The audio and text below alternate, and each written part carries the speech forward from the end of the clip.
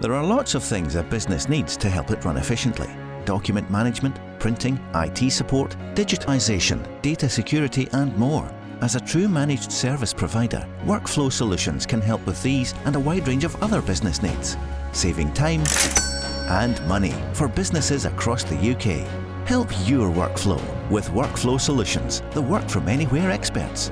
Visit workflo-solutions.co.uk.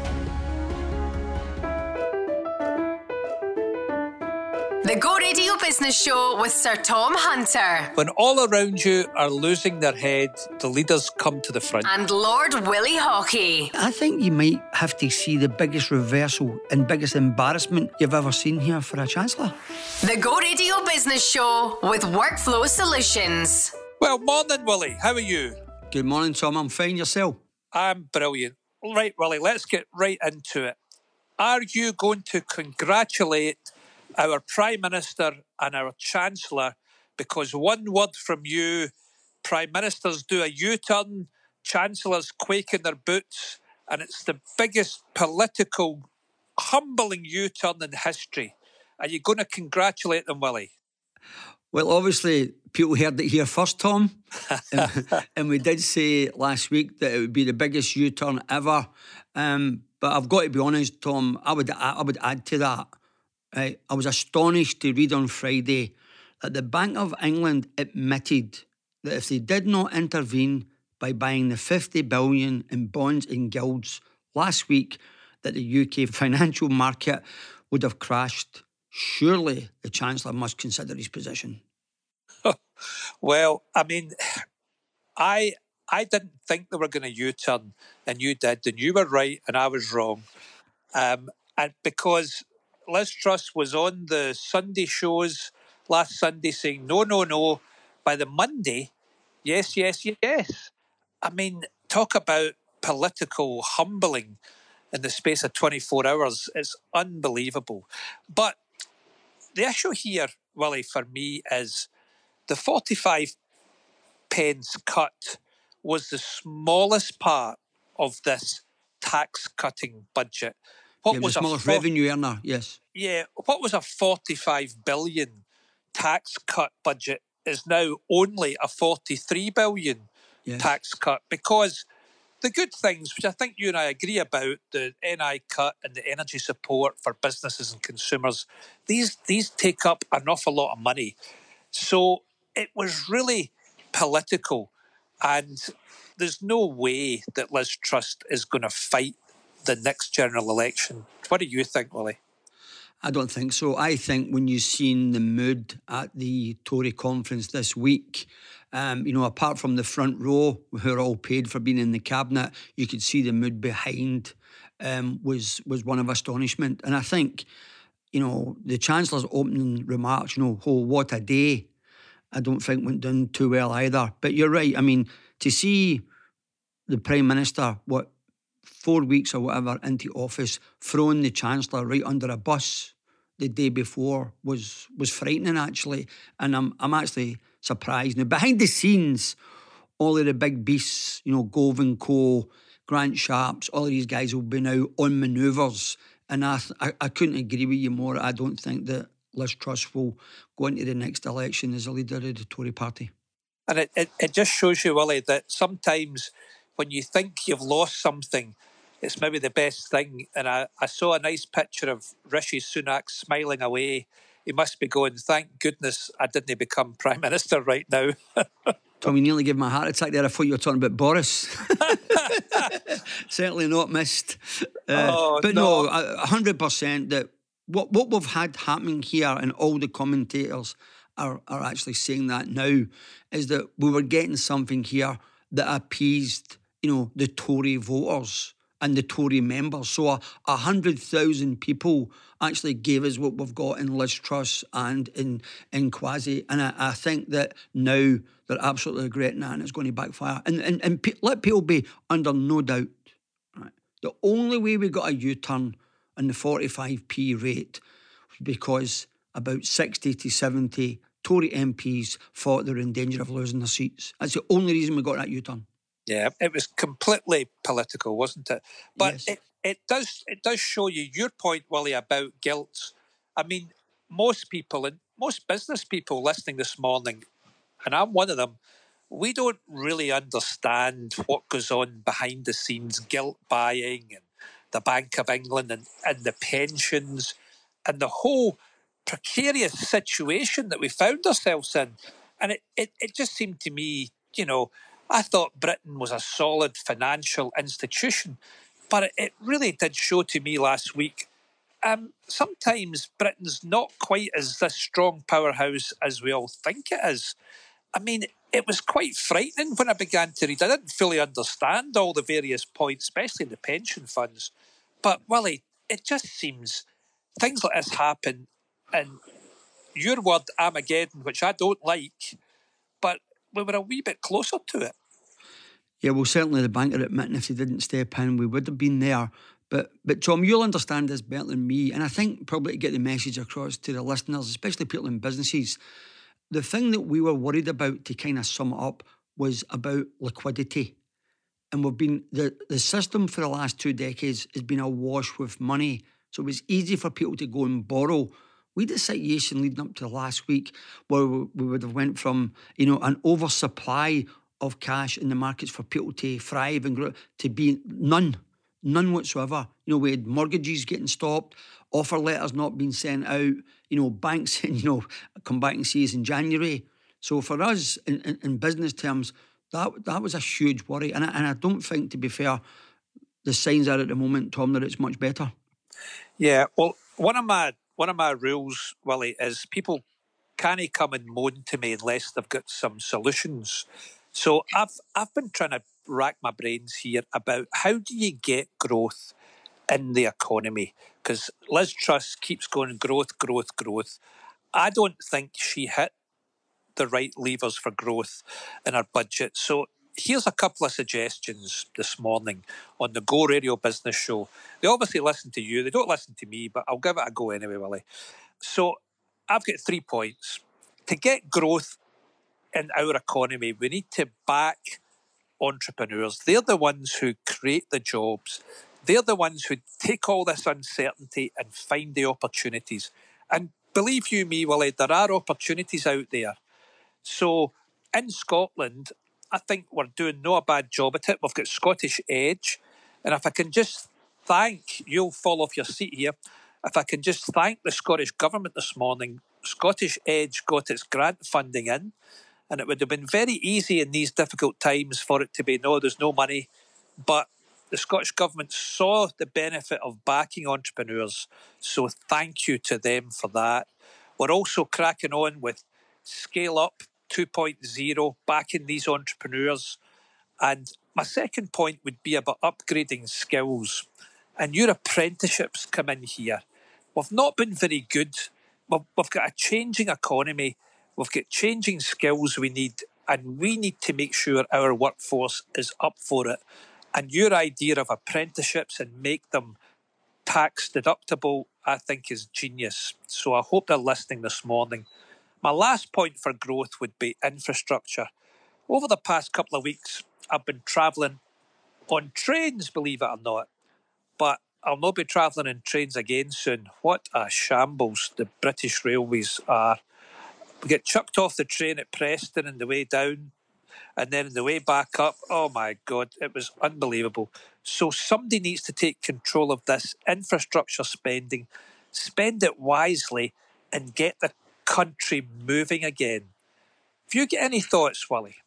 Yeah, well, I think it's interesting, Tom, when you're giving the government praise for its investment in Scottish Edge and try to drive enterprise, and I think that's to be commended. But on Friday, we read that Patrick Harvey is over the moon, boasting about the first bill that he's had to put through Parliament on the rent freeze. If anything was set up to stop growth, right, it'll be that bill. Patrick Harvey will go down in history, right, as the man who stopped investment and added to the calamitous lack of housing that we have in Scotland, 100%. And this isn't someone, don't take my word for it. Right, here's a guy who wants to be a landlord and, make loads of money.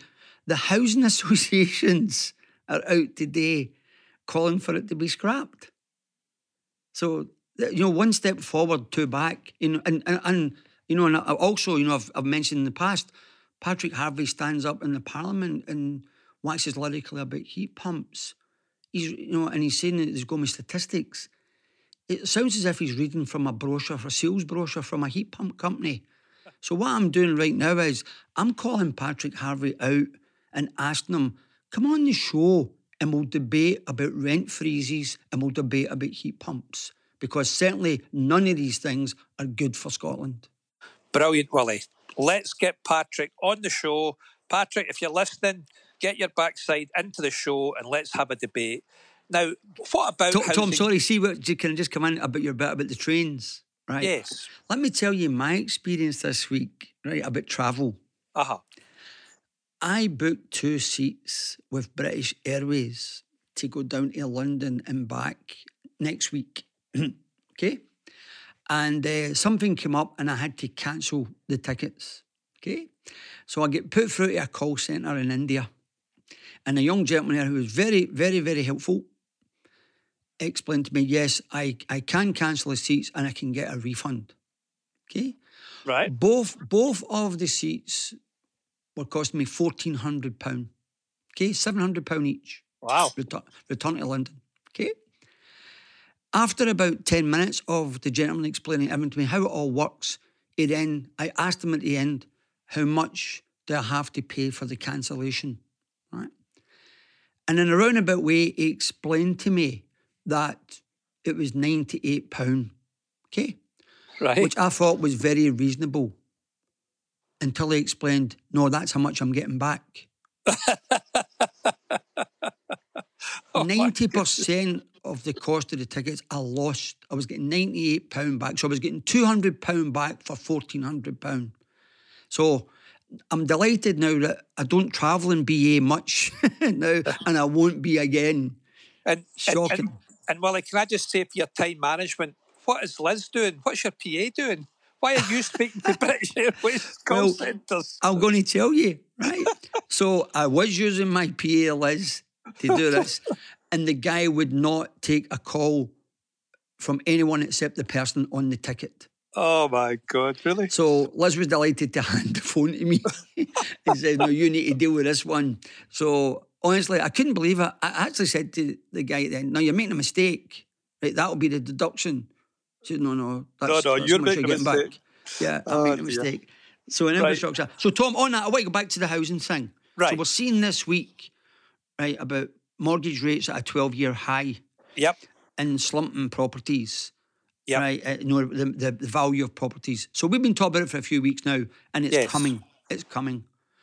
The only thing that hasn't happened yet has been a slump in the markets. Right. How do you think the markets are being so buoyant and they're holding up? What do you mean, the financial markets? Yes. Willie? Yes. So the FTSE. Yeah. Well, goodness, I think they have fallen, Willie, and certainly I hear a lot of negative talk about the UK being a place to invest, which, never mind Scotland here, the UK, there was a headline in the Financial Times this week saying the UK is becoming uninvestable, which is just, I just can't believe these headlines are coming. But yeah, stock markets in America and in Britain have fallen. There hasn't been the crash. Is a crash coming? Goodness, I'm the optimist of the pair of us, so I certainly hope not. If we can go back to housing, so there's about 9.5 million mortgage holders in the UK. And the one thing that drives demand for housing is the availability and the cost of mortgages. So this is going through the roof at the present time. So that is going to bring down demand. There's no doubt about this. And when I looked at a history of the UK housing market, it does come in cycles, Willie.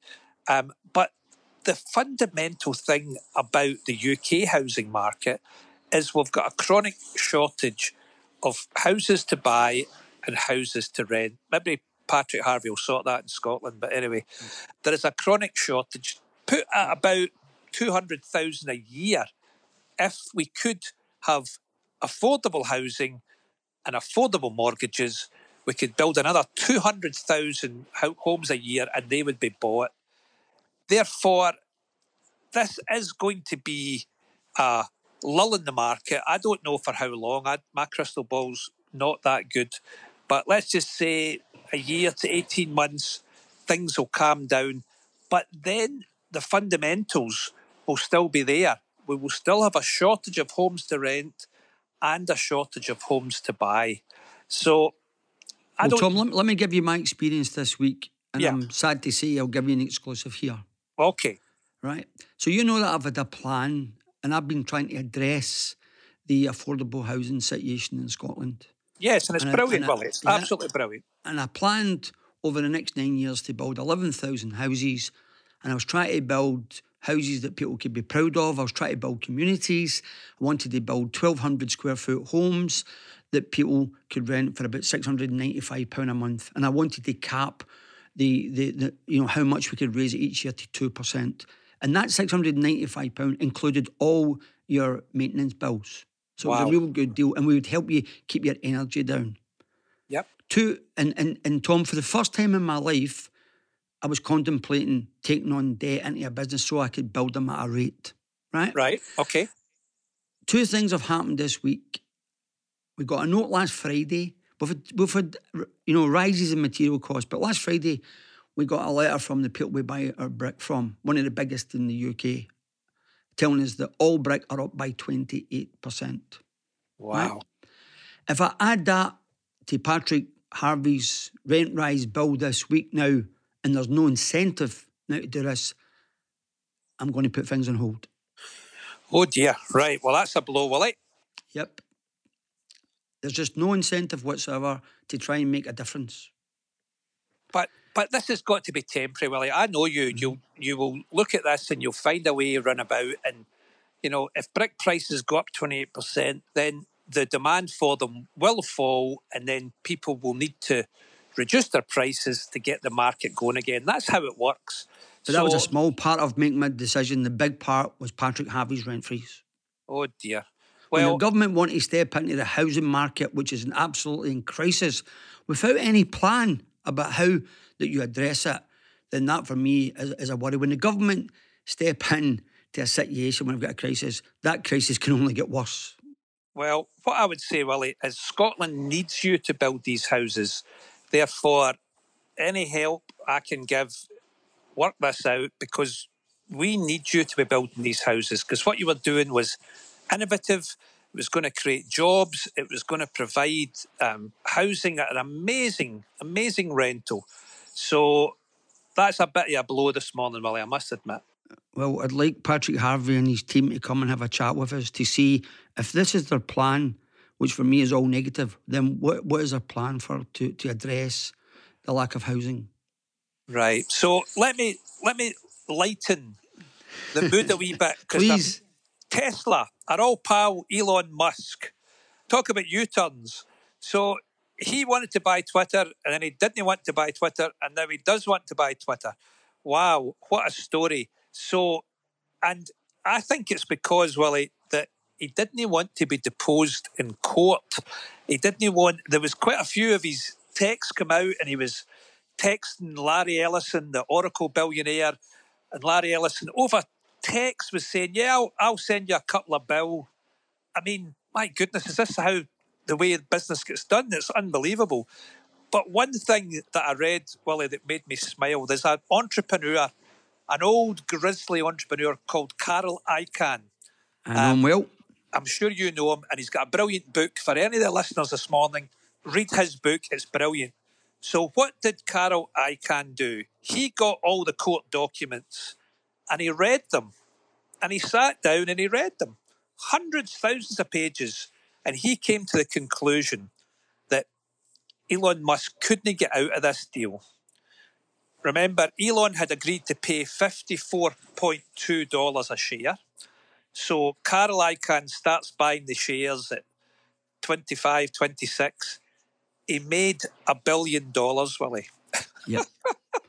And Tom, the sad thing about this is, and we've always said that Elon is a flawed genius, here is a deal that he is going to have to do because of his big mouth, right, or his fat fingers, right? And he doesn't want to do that deal, right? He's in a lose-lose situation now, and somebody as clever, right, as Icon, seen it and made money out of it. So, right? well, he was going to have to follow through. He's going to dip into his pocket for $30 billion. 38 billion. 38? Oh, my God. Tom, let me tell you a wee sad story, right? Oh, no, well, you're supposed to cheer me up. No, hopefully we can help on this, right? I heard on the news on Go Radio on Friday about a gentleman who's got a wee shop in Braidwood Road up in Giffnock. And because of major disruption by Scottish Water digging up the street outside, his footfall is down by 2/3. And him and his wife and 2 other workers are going to lose their job because he has to close up. Oh, dear. Surely this cannot be right.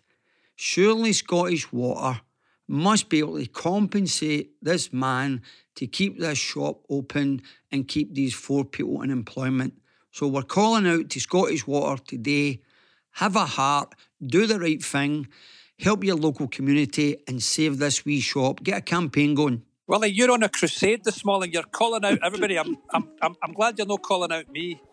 Coming next, Hunter and Haughey chat to Ian Richie, CBE, business founder and investor specialising in the information technology sector.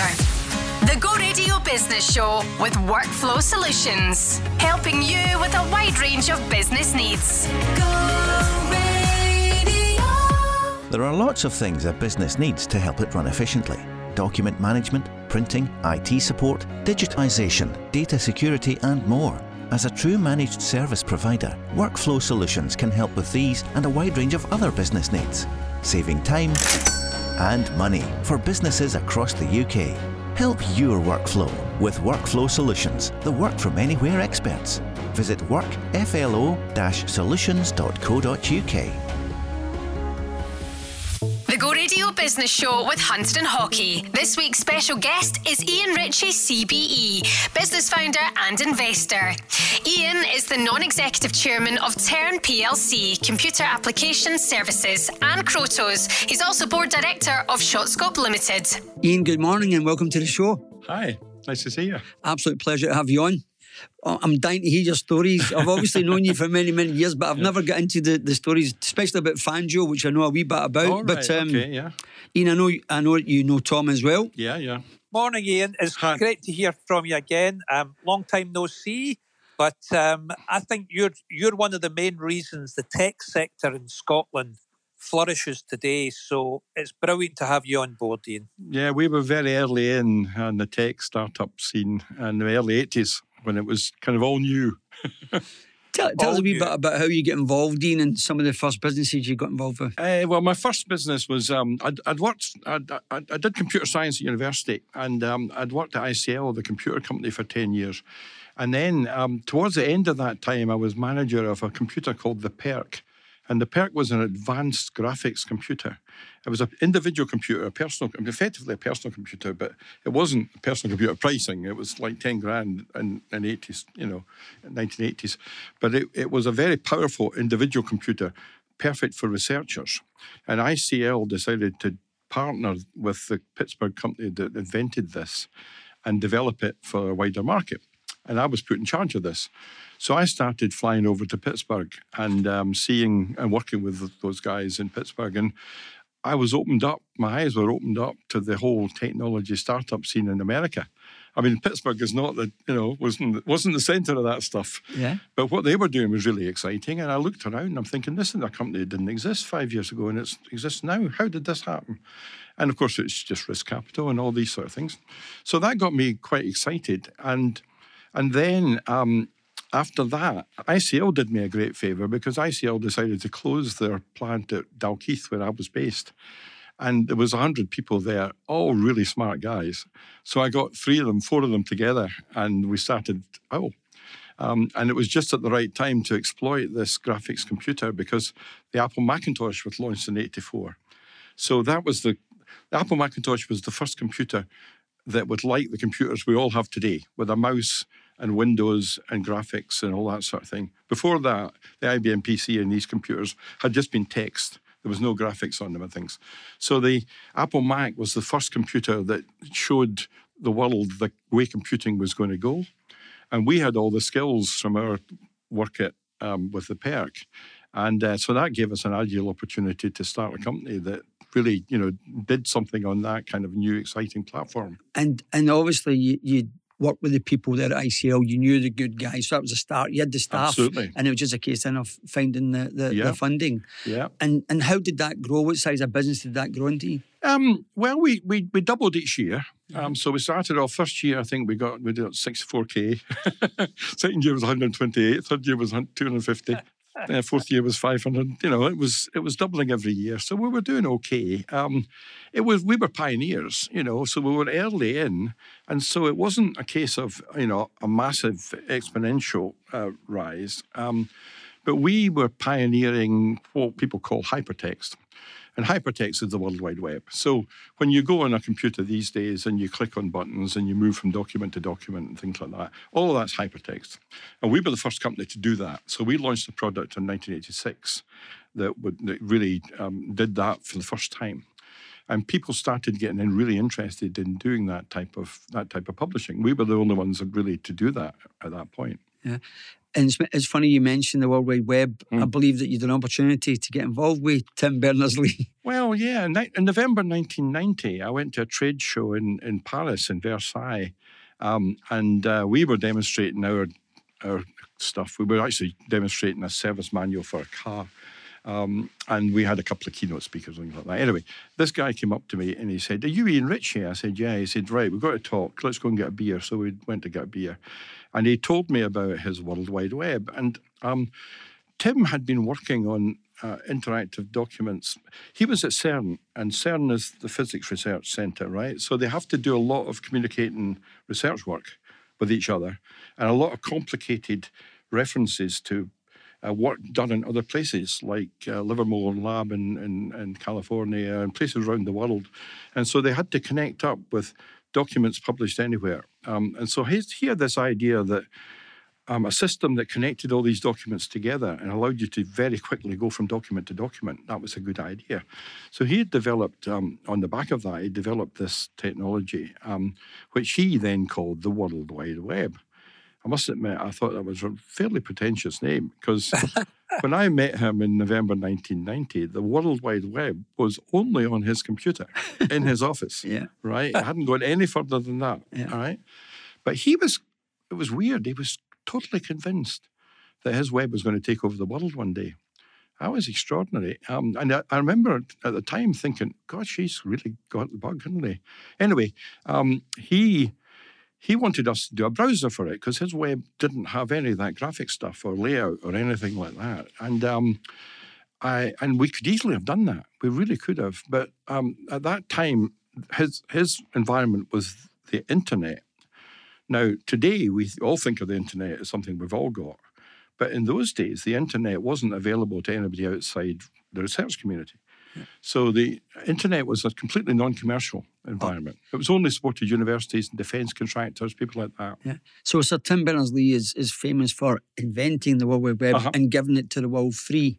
That's a key point. Yes. That really is a key point. And CERN did agree to release it, royalty free, and that really is largely why it became popular. So for the listeners, was there a magic sauce? Was there an IP there?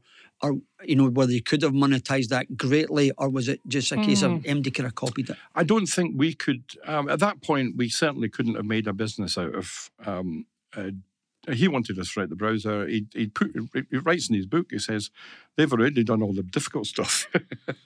And he wanted us to write a browser for the web. We wouldn't have made any money out of that at that time. The web didn't take off till 95. This was 1990. So we would have had 5 years of no ability to sell anything on that platform. And that wouldn't have worked. So that wasn't a mistake. I mean, I make a joke of it and say I turned down the web and whatever. But that wasn't a mistake. The mistake I probably made in 1995, 94, well, actually 93, 94, when I knew that World Wide Web was going to be big.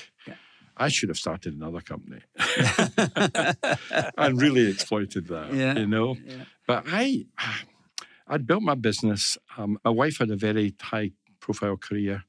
I'd been away a lot. When we sold out at Panasonic, I thought I should put some time in with the kids now and do the school run and, you know, all that sort of thing. And I turned myself over to being more of a business angel and a mentor for other startup companies. Yeah. So, Ian, can I just talk to you about that? Because going from running your own business to backing others is something I've tried to do, you know, and I think I'm still learning how to do it. We all are. But you in Scotland have become the kind of go-to guy for any aspiring tech sector company, you know, with like Kevin and Callum at Orbital. I was an early investor there. You did Viz with big Chris van der Kyle. Yep. Digital Bridges, FanDuel, which we'll come on to. I mean, how have you found the transition from calling the shots to actually having to say, right, I'm not quite sure that's the way we go here, guys? Yeah, it is a transition. It really is. And you've got to know, I mean, it certainly was an advantage being a startup guy, you know, and taking a company through to an exit, because I'd had the experience I had was sort of raising risk capital, managing the relationship with venture capitalists, all these sort of things. Setting up, and you know, we put our sales office in Bellevue, Washington, in Seattle, and so building the business internationally. Eventually selling out to a multinational. All of that experience, I thought, well, I've made a lot of mistakes, but I wouldn't do it again. So maybe I can help other guys. Because the thing is, when you're starting a business and you're raising venture capitalists, that's what they do every day of their lives. But it's the first time you will ever do it. So having somebody at your side who's been through that before that's an advantage. And I'm the startup guy. I do the startup stuff. I help them get their team together, get their business model straightened out, get the pitch right, all that sort of stuff. I tend to hand over chairmanship after about 4 or 5 years. Right. By that time, you've got people who understand that market better than me, and they can do it. Yeah. Well, that's very interesting, Ian, because this is a staged process. So you have worked out. And it's something which we always sit when we're coaching entrepreneurs. What are you good at? And, you know, the first answer is, well, everything, which is never the right answer. And but you've worked out you're the startup guy, and then you're handing it off. That's an amazing skill to actually say, there's somebody better than me can do the next stage here. So good on you for that, Ian. But, I mean, what was the most entertaining of all these businesses? Who was the craziest entrepreneur? This morning, Willie's calling out people, so let's call out the craziest entrepreneur. We've had Elon Musk, talked about him as well. So who's the craziest one you've ever mentored along the way? Okay, it's difficult. I mean, you'll know the answer to this. You're difficult to look beyond Chris. I mean, Chris van der Kyle is an amazing, he's a one-off. He really is a one-off. In fact, I was at a lecture on Wednesday night he was giving at the Royal Society of Edinburgh, and I was saying to him, you know, you're just so unique because you've never moved out of Dundee, but you've become a world-class manager of global business. You know, I mean, phenomenal. And he's never moved out of Broughty Ferry, you know. No, and great. Somebody like him should have moved to Silicon Valley, you know, or somewhere like that along the way. But he didn't. Well, thank goodness he didn't, Ian. And thank goodness he didn't. And thank goodness there are at least a few of us around who didn't move away, you know. Yeah. But most of them do. I'm thinking about it now. A wee bit late in my life, but I'm definitely thinking about it. Don't go, Willie, don't go. But it's all been good fun. Yeah. It really has. I mean, these young... That's. I mean, I'm now 72, right? So wow, it keeps me young being involved with these young guys, you know? I bet it does. Now, can you tell us now, Willie knows a bit about FanDuel, him being a poker ace. How did well, it's actually Susan, his wife, that's the better poker player. Right. But how did FanDuel, because it was an up and down story, wasn't it? Well, it was Kevin Dorn. You know Kevin, don't you? Oh, Kevin's great. Yeah. So Kevin Dorn was the non-exec chairman at FanDuel when they were starting up, and there was just 5 of them, and he called me one day and he said they're raising their first seed fund. You want to come round and have a chat? So I went and see them in an office at Edinburgh University, and they told me about their business idea, and I thought it was terrible. I thought it was absolutely awful, but. Oh dear. What do I know? And the team was fantastic. I mean, just fantastic. And Nigel, the CEO, Nigel had done maths, I think, or physics or something at St Andrews. He'd then gone on to work for Paddy Power or Betfair or something, one of these betting companies, online betting. And he developed online betting with them. And then he worked for the publishing industry. And he ended up with the Scotsman in Edinburgh. And when he got to the Scotsman, discovered that they were a dozy bunch. And so he decided to combine this publishing and betting thing together into a sort of not a currency-less product called Hubdub, which you'd use to predict things, right? And you could win and whatever, but you didn't win money, And that was the thing that got me. I thought, well, how are you going to monetize this? But this was 2006. People weren't monetizing so much as building. They were building huge collections of audience and then monetizing them later. That was, Facebook and stuff, and they've never actually charged for anything, but they've become really, really wealthy in the end, So I thought, well, maybe they know more than I do, but the team is so good. I've got to put some money into this. So I put some money in. And then I was also on the board at that time of the investment committee at Pentec. And they pitched to Pentec. And Pentec has some really high flyers. People like Mike Ramsey. Mike Ramsey was the co-founder of TiVo in California. Wow. So we had, a pretty heavyweight investment team. Derek Gray, the vice president for marketing for Adobe worldwide. So we had a good bunch of people. And they pitched to us. And then as they left the room, we all looked at each other and we said, what a terrible business. But what a great team.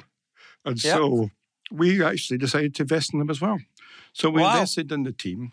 And then they did have a rocky time because their first idea was a terrible business. And it didn't work. And they shipped, and the great thing about this, this, we all know this, companies start up and more often than not, they pivot. That's what we call the pivot. Their first idea doesn't work, but they discover things that are more likely to work. Yeah. And they change. And so they had a session in, I think, 97 at the, what's the thing in Austin, Texas? The fancy conference. Southwest? Southwest, that's right. South by Southwest. And they had, they found a lot of people who were interested in sports gaming.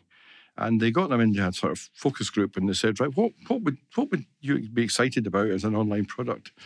And they came up with this concept of FanDuel. And it's really a matter of you pick a team, and then there's various algorithms that work out whether this team's going to win or not, and you either win or you don't, right? And then, so they started that up. And then, of course, the problem they had was that in the USA, there was a federal law which made online gambling illegal. So federally, you couldn't, do online gambling. Now, that was ignored in Nevada and New Jersey because they've got their big casinos and stuff. But all in the rest of the country were scared of this. So so it was obviously a big problem for Nigel to raise funding for this company. And he tells me that he went to about 91 or 92 different venture capitalists before he got one that bought in. Wow. And it was a corporate venture. So it was I think Comcast. I think were the first investors. The people with Universal Studios, and I think they owned ESPN at the time. So they were into sports already. Yeah. So that was his first investor, and then over the next few years, he managed to attract other investors in, and they built an amazing business. They went from like 90 people to 400 people in 1 year. Wow. It's unbelievable. We should explain to the listeners who are interested. And Nigel and the team there, believed that they had a technology company. Yeah. And what happened in the States, because of the licensing per states, where about 38 of them did not allow gambling, they said, no, you're a gambling site. Oh, yeah. So it started off as a fantasy football, then it became a gambling. The argument that Nigel used was this is a game of skill. Yes. You know, so it's not gambling, it's a game of skill. Yeah. You put your skill into Correct. the person you choose and all that sort of thing. So it's not gambling. Yeah. He kept saying that. It's not gambling. Yeah. But, you know, you put money down and you win money. That's kind of gambling. Yes. Yeah. Well, all the revenues came from gambling. Yeah. But I remember at the time, because I was involved in the poker scene, and obviously DraftKings and FanDuel, every time you switched the TV on in America. Oh, God. I think both of them at one time were the biggest advertisers. 1 month, the biggest advertiser on the American TV was DraftKings. Yeah. The next month, it was FanDuel. Yeah. 20 million a month, I think, was running at one time. Absolutely. Yeah. I mean, just bark at mad. Yes. Yeah. And they were sponsoring everything. And then they were sponsoring teams. And absolutely. So I tell you, it'll be when Nigel's finished with all the kind of legal proceedings, it'll be a fascinating book. Well, the book has been written, actually. There's a book called The $1 billion Bet or something, $1 billion gamble, $1 billion. Yeah. It's all about DraftKings and it's before the merger and the exit, but it's all about DraftKings versus FanDuel. Yeah. It's a really entertaining read. Yeah. It's worth having a look at that book. Yeah. Ian, can we bring you right up to speed?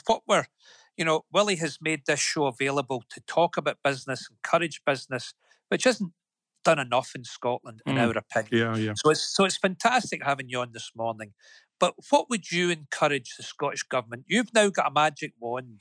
Well, Willie and I are giving you a magic wand this morning. And but governments do listen, but they listen to Willie. They don't listen to me, but they listen to Willie. So what would you do to help Scottish businesses? What would you ask of the Scottish Government? Yeah. I've got an easy one there. It's just plain as the nose in your face as far as I'm concerned, all right? I'm chairman of a wee company in Edinburgh called Krotos, and it's audio technology. And the guy who started it is Greek. He's from Athens, and he came to Edinburgh to do a master's in audio technology. And he started a company, and we build audio software, that is used to make incredible blockbuster sound effects. We turned Idris Elba into Panther for The Lion King. We did the special effects when the dragons are flying through an ice storm in Game of Thrones. You know, we do, and we do. I mean, this guy he's sold it to all of Hollywood, and he sold it to a lot of games companies and things. So when you're in the cinema and all this noise is coming at you, more often than not, it's us that made that noise, right?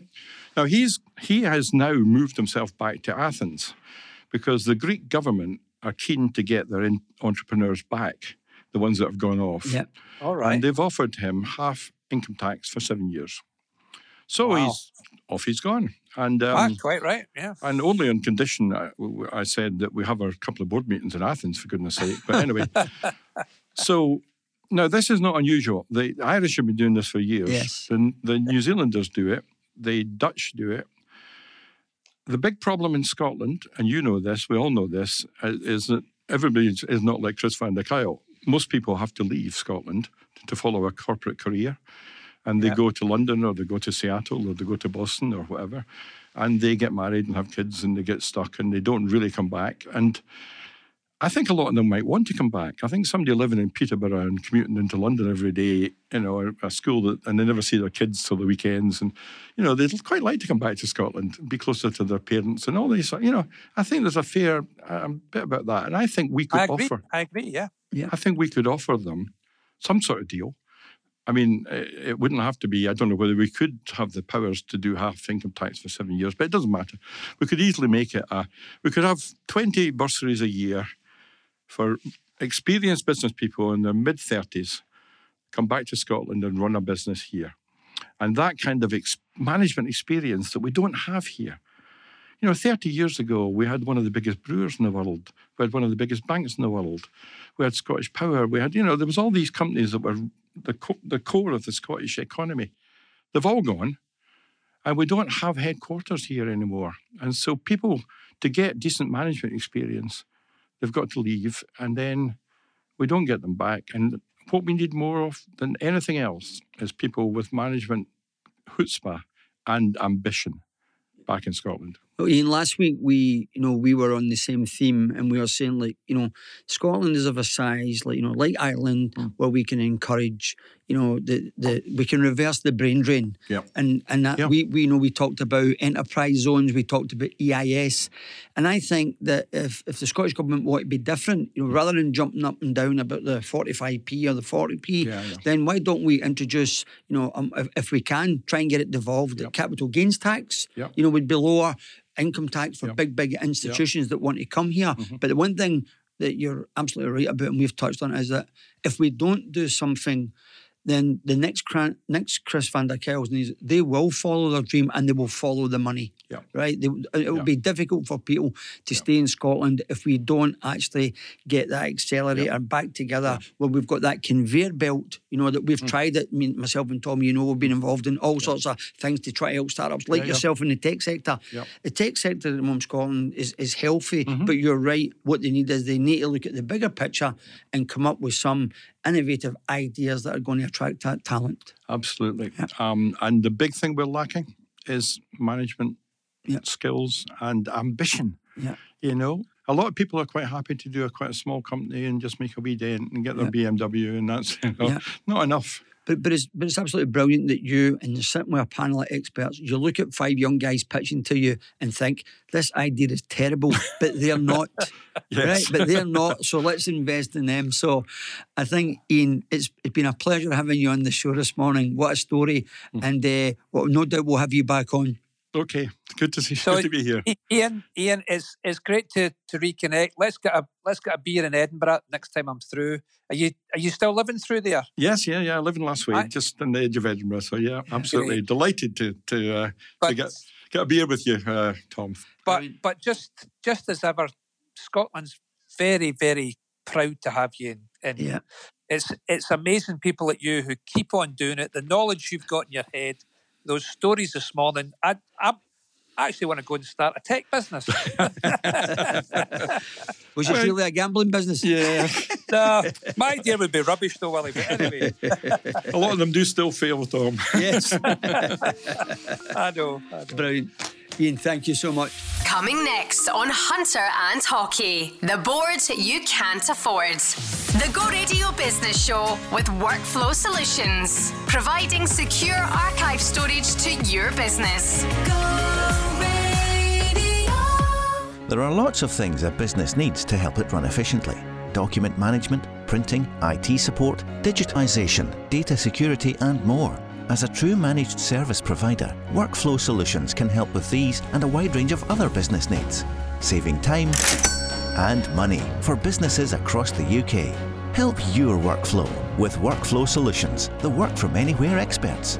Visit workflo-solutions.co.uk. The board you can't afford. This is the Go Radio Business Show with Hunter and Haughey. Good morning, Annabelle. Hello. You're through to the Hunter and Haughey Business Show. This is Willie Haughey, and my partner is Tom. Hello. Annabelle, as I say, welcome. And thank you very much for calling in. First, tell us a bit about yourself, and then let's have your question. Yeah. Oh, right. Well, I'm a business consultant, trainer and coach. So I work with scale-up and growing companies. Predominantly my focus at the moment is helping them grow future leaders and build capability from within. So that's kind of where my question is coming from, really. Okay. So Annabelle, tell me, your name rings a bell with me. Were you down at our place or? Yes. By our place, do you mean the West Coast Accelerator? I do indeed, Annabelle. Yes. I am. A, I'm in there, and B, I wrote a book recently called, this is going to sound like a shameless plug, isn't it? But I'm going to say on anyway. you go.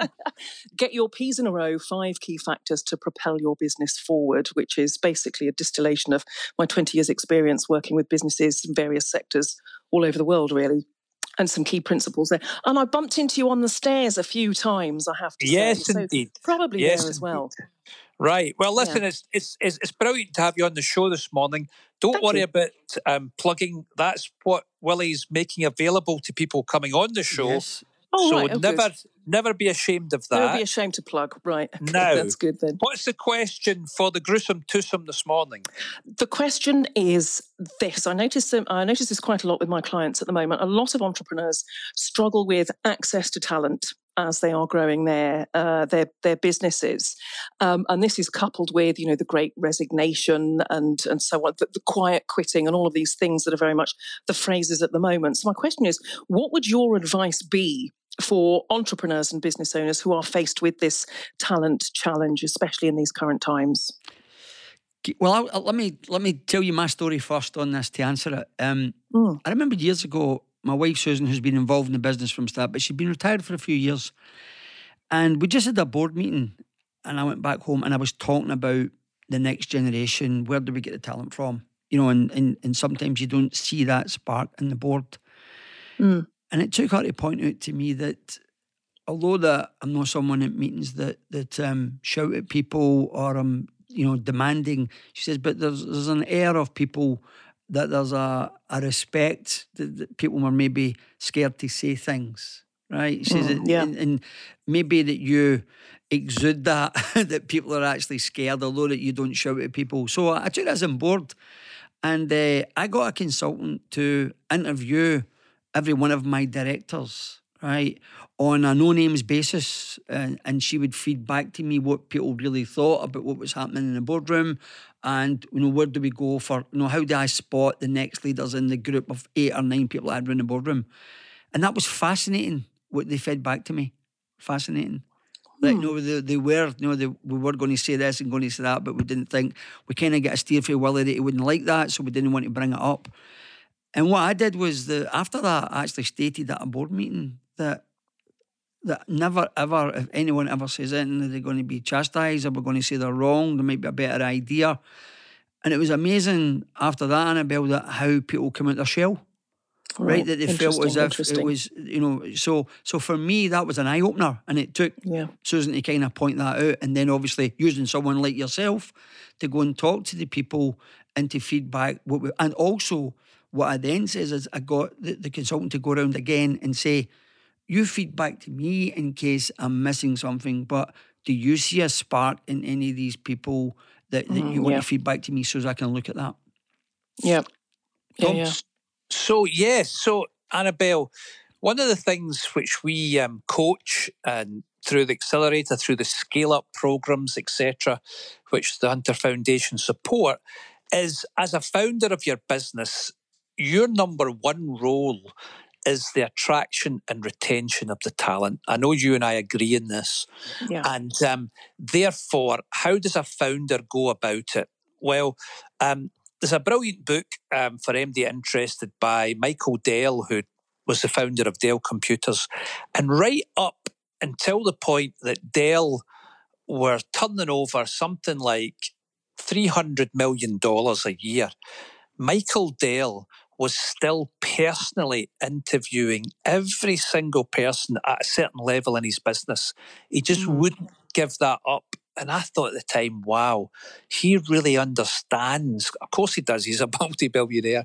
He really understands that the power of the founder, first of all, to be out there and always on the look for talent, always on the look for the attraction of talent into their business.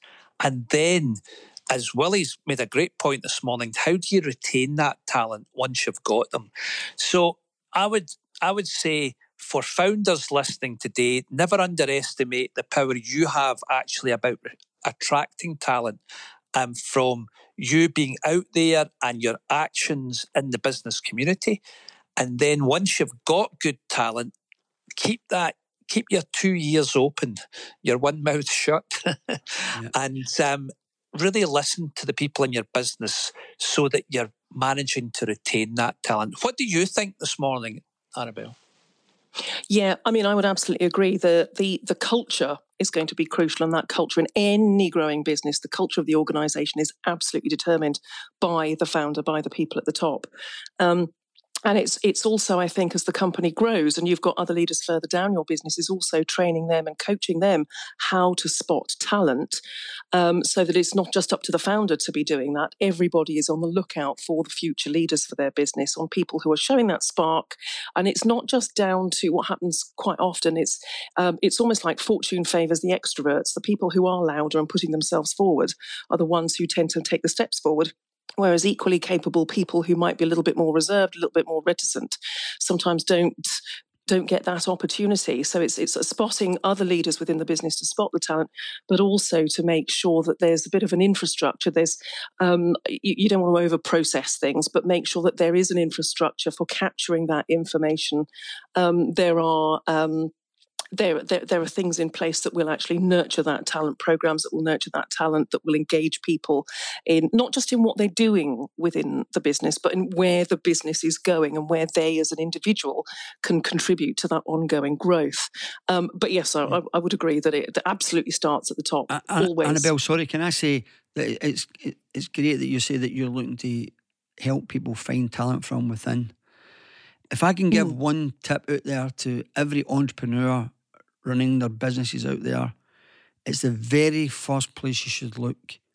And only when you're absolutely satisfied that you do not have that talent within, then do you look outside. And the reason why I can say it, and I can say it with a bit of certainty, it's one of the places where I have failed miserably to bring, is when I brought outsiders in as part of my senior management team.